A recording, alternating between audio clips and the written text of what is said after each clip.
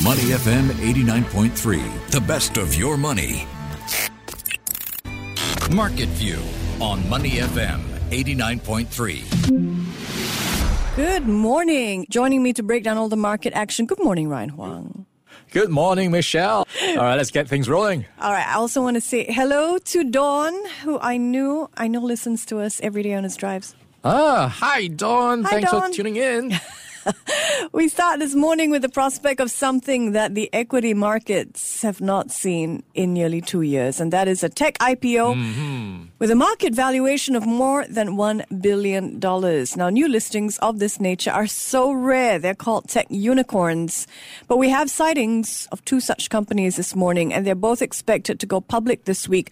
The first is a grocery delivery platform, and the second, a digital marketing company, and they are called Instacart and Klaviyo. Let's take a closer look and start with Instacart. What do you think investors need to know about this potential tech unicorn? Yeah, for those of us who might not be familiar with the way Instacart works, it is, like it suggests, you can buy groceries online and you can fill up a basket with stores around you like Costco, Safeway, Walgreens. So it's not tied into any specific supermarket per se or brand per se. So it's got that going for it, that diversity of choices. And I think people enjoy having that choice. And that is, I think, one of the reasons why Instacart has been able to grow. In fact, I think it's got I believe 20% of groceries is done on Instacart. So that's how much growth they've been seeing. And it's not just the market share. They've also been growing on revenue terms as well. So sales are up 31% over the first half of last year. So the first half of this year, Instacart made $1.475 billion, or around $1.5 billion. And it is also making money. So that's good news because a lot of growth companies typically struggle to make money. But here is one IPO, one unicorn that is making money. So it made $428 million. And this is for the first half of this year. And this is up from last year's $242 million. So roughly 80% higher than last year. So pretty good numbers. And it's also looking to be more profitable as it goes into, interestingly enough, advertising. So very interesting model. It has able to capitalize on selling stuff as well as capturing eyeballs. So a very, in some sense, diversified model, being able to capture growth. A growth company in the green, it always ends with eyeballs, doesn't it? Instacart is planning to set its IPO price at around $30 US. It'll trade under the ticker symbol CART. That's right, C-A-R-T. The company is banking on a bigger online future for purchases of household essentials and what it calls, quote, AI-powered smart carts. Okay, I just know this is going to make it easier to buy. For sure. Everyone's throwing AI into whatever they're selling now. That's true. Okay, let's look at the second tech company that is hoping to prove its unicorn status this week. They're called Klaviyo. And analysts say we receive emails from Klaviyo all the time. We just don't know it. What do you know about this digital marketer who wants to cut through the spam? Yeah, I think you pretty much outline what Klaviyo is right now. It's a company that not a lot of people would have heard of until maybe now because it works behind the scenes. Those emails you get from your newsletters or from signing up for something, those are automated or in some sense processed by Klaviyo. So they're the guys who are responsible for the internet plumbing, so to speak, when it comes to those automated messages. And this will then put it in the space of digital marketing because it has some data it can monetize. So it is looking to go for an IPO.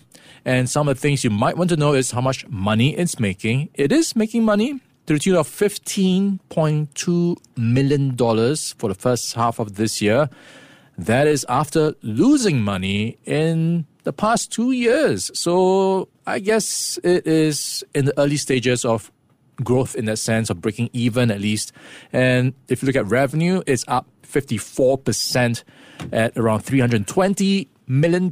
So it is also getting some traction there. So all in, you've got two businesses with a growth story to tell. We'll compare the stories in a bit. Klaviyo, though, competes with some pretty big names, including MailChimp, Adobe, and Salesforce. It is in the green, $15 million last year. Now, between Instacart and Klaviyo, which would you choose? Yeah, I think it is fairly obvious for me. I like the ones with a stronger story, especially this is going to be helpful for getting investors to be on board your stock and get on board with things they are familiar with. If investors aren't really sure what a company does or even know your company, they are unlikely to get behind it as much. So Instacart has that going for it. Plus, it has a big investor in the name of PepsiCo, the guys who, of course, make Pepsi and other snacks as well. So you've got a big investor there. And when you compare the numbers, Klaviyo's net income for this first half, $15.2 million versus Instacart, we are talking about over $400 million. So the scale of Instacart seems to be more compelling at this point. But of course, you can argue that, maybe you're picking up Klaviyo at a good value right now and there's huge upside. So it really depends on how you want to read into it. It's a hot time for the initial public offering market. Look at that. 5 deals this week. Remember ARM? We just talked about it recently. Now, I want to take a step back. There's a backlog of new software listings, companies like Klaviyo that will be closely watching its performance. These two IPOs, Klaviyo and Instacart, follow on the heels, of course, of ARM Holdings. We talked about it last week. What do you think this all says about the state of the U.S. markets right now? Yeah, it is getting hotter. You've got folks trying to raise money in capital markets. That's a good thing. Risk appetite is back. And if you look at the details of the fundraising process so far from Instacart and Klaviyo, both of them had to raise their marketing range for how much the shares will be priced. So for Instacart, it was previously 26, 28, but because of strong investor demand, they raised it to 28 and 30 and eventually priced it at the top end of the range. Very similar for Klaviyo, and that paints a picture of how much appetite there is in the market right now. And maybe for companies as well, they are turning to capital markets for fundraising now with interest rates staying elevated. Perhaps it is more practical in that sense. So maybe IPOs are starting to pick up once again. Really interesting. Klaviyo's debut will mark the first software IPO for some time. And this is not the first time Instacart has tried to go public. It reportedly wanted to list last year, but shelved its IPO because of poor market conditions. Now, speaking of market conditions, let's take a step back and look at how U.S. stocks performed overnight. U.S. stocks finished basically flat, but still in the green. The Dow, Nasdaq, S&P 500 all notch small gains. Overnight, it is worth noting that the S&P 500 has crossed a new landmark. It may not have risen much overnight, but it has now gone 100 days without a 1.5% drop. That is the first time the blue chip index has shown such a degree of resilience, I'd say, since 2018. Let's turn to stocks to watch. And my focus today is AI, artificial intelligence, or more specifically, what Warren Buffett is investing when it comes to AI. The Motley Fool has a pretty interesting piece out. It argues that nearly half of Berkshire Hathaway's stock market portfolio is invested in just 2 companies, both AI growth stocks. Which are they? Yeah, it's interesting that we are talking about this right now. Warren Buffett invested in technology. And we talked about this before. Warren Buffett's approach seems to be changing. So these 2 companies, Apple and Amazon. And Apple has the story here, AI, because all the devices, of course, you've got Siri, the personal assistant. In some sense, that is going to ride on the AI wave when you want to use a personal assistant. Maybe you'll be using it through your Apple devices, your iPhones, your iPads, your computers, your smart gadgets, your Apple Watch. So all of that will, in some sense, be perhaps integrated to really help sell the Apple ecosystem. And of course, you can download all the other AI apps on your iPhone anyways. So it could make the iPhone product proposition even stronger. Then you've got Amazon, of course, a more straightforward play here. Amazon Web Services, they run data centers, and we've got all these processors, all your AI apps and software running, they run it on data centers. So the more you run it, the more data centers you need. And this is where they are plugging the hole or the gap in their market. Interesting way to jump on the AI wave. So Apple and Amazon, Buffett may not have looked at these tech giants as AI plays when he first bought them, but what do you make of the contention that they are essentially AI plays right now? And in fact, AI is still nascent, so they have some way to go. Yeah, it is, I think, at this stage where you can just spin any story you want and make it convincing. For Apple, it is a bigger stretch, right? Because when you talk about Amazon, it's a bit more obvious you're using data centers to run the AI stuff. But when it comes to Apple, maybe it's a bit of a stretch when you say it's an AI play, because you can go into Apple for other reasons and they are going to benefit or not from AI. Other devices also will benefit from AI in the sense. So they're not going to get any competitive advantage in that sense. Mm-hmm. You know, your Android devices will also have access to whatever AI applications that Apple will have in that sense. So not as compelling as the Amazon Web Services story, where it is having a dominant position in the cloud computing.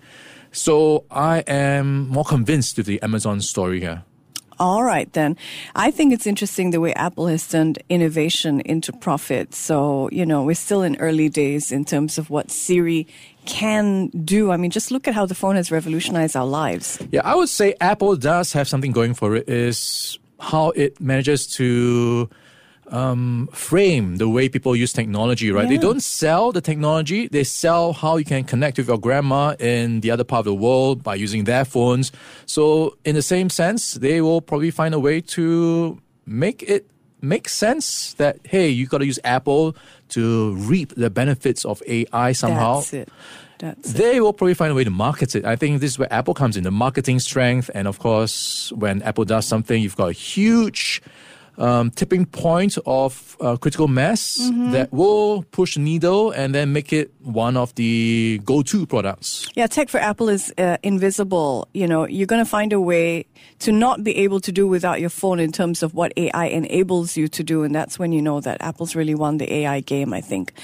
All right, a question for you, listener. Which company, Apple or Amazon, is performing better this year? Which stock is a bigger gains, the e-commerce giant or the iPhone maker? If you thought Apple, wrong.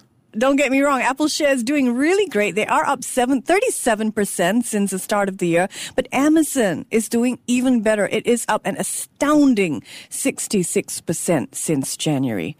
All right, time for corporate news. So we do it up or down style. Today, we start with a pretty big category. How are the Korean chipmakers doing? All right, I have to go with down for Korean chipmakers because they are starting the week on a lower footing. And this comes amid some expectations that demand is weakening, and this following TSMC's warning telling major suppliers to delay the delivery of high-end chip-making equipment. So it's getting a bit more nervous about customer demand, and that's spilling over into the other parts of the industry that maybe TSMC is seeing something they are not seeing yet, and they are selling first and asking questions when it comes to these share prices of these chip makers. Okay, chip makers definitely in focus. TSMC, the world's number one chip maker, has told its suppliers, hold up, because it has become increasingly nervous about customer demand. And so that is bad news for companies like Samsung Electronics and SK Hynix. In fact, shares of both of these Korean companies came under pressure yesterday. Samsung posted its worst day since April. Next up, let's look at the 5 energy giants comprising big oil. And I am talking about BP, Chevron, Exxon, Shell, and ConocoPhillips. Big oil could be in big trouble because there's a big complaint from the state of California. The state of California is suing the oil companies. And what are they complaining about? So they claim there's a long-standing pattern of deceiving the public over the risks associated with fossil fuels and causing billions of dollars in damage to communities and the environment. So a pretty harsh accusation So this will probably drag on for quite some time. And it is claiming that the big oil companies have created what they describe as a public nuisance, damaging natural resources and state property and violating California law with their misleading and false advertising and marketing. So it does look like we are going to be in for a long legal dispute. It is a big problem that is definitely a down for big oil. Well put, Ryan. So if you've just joined us, we've been talking about how the U.S. state of California is suing big oil. It alleges that these oil companies conducted a decades-long disinformation campaign to hide the links between fossil fuels and climate change. California alleging that the cover-up has gone on since at least the 1970s and that it's responsible for exacerbating the climate disasters. Let's look at Nikola. All right, Nikola is going to be an up for me because they have managed to snag someone big. From General Motors, the former GM president Mary Chan is now its new chief operating officer. So when you've got a big catch, it is going to bring some confidence into the shareholder sentiment at least. And that's why I think Nikola's share price is going up.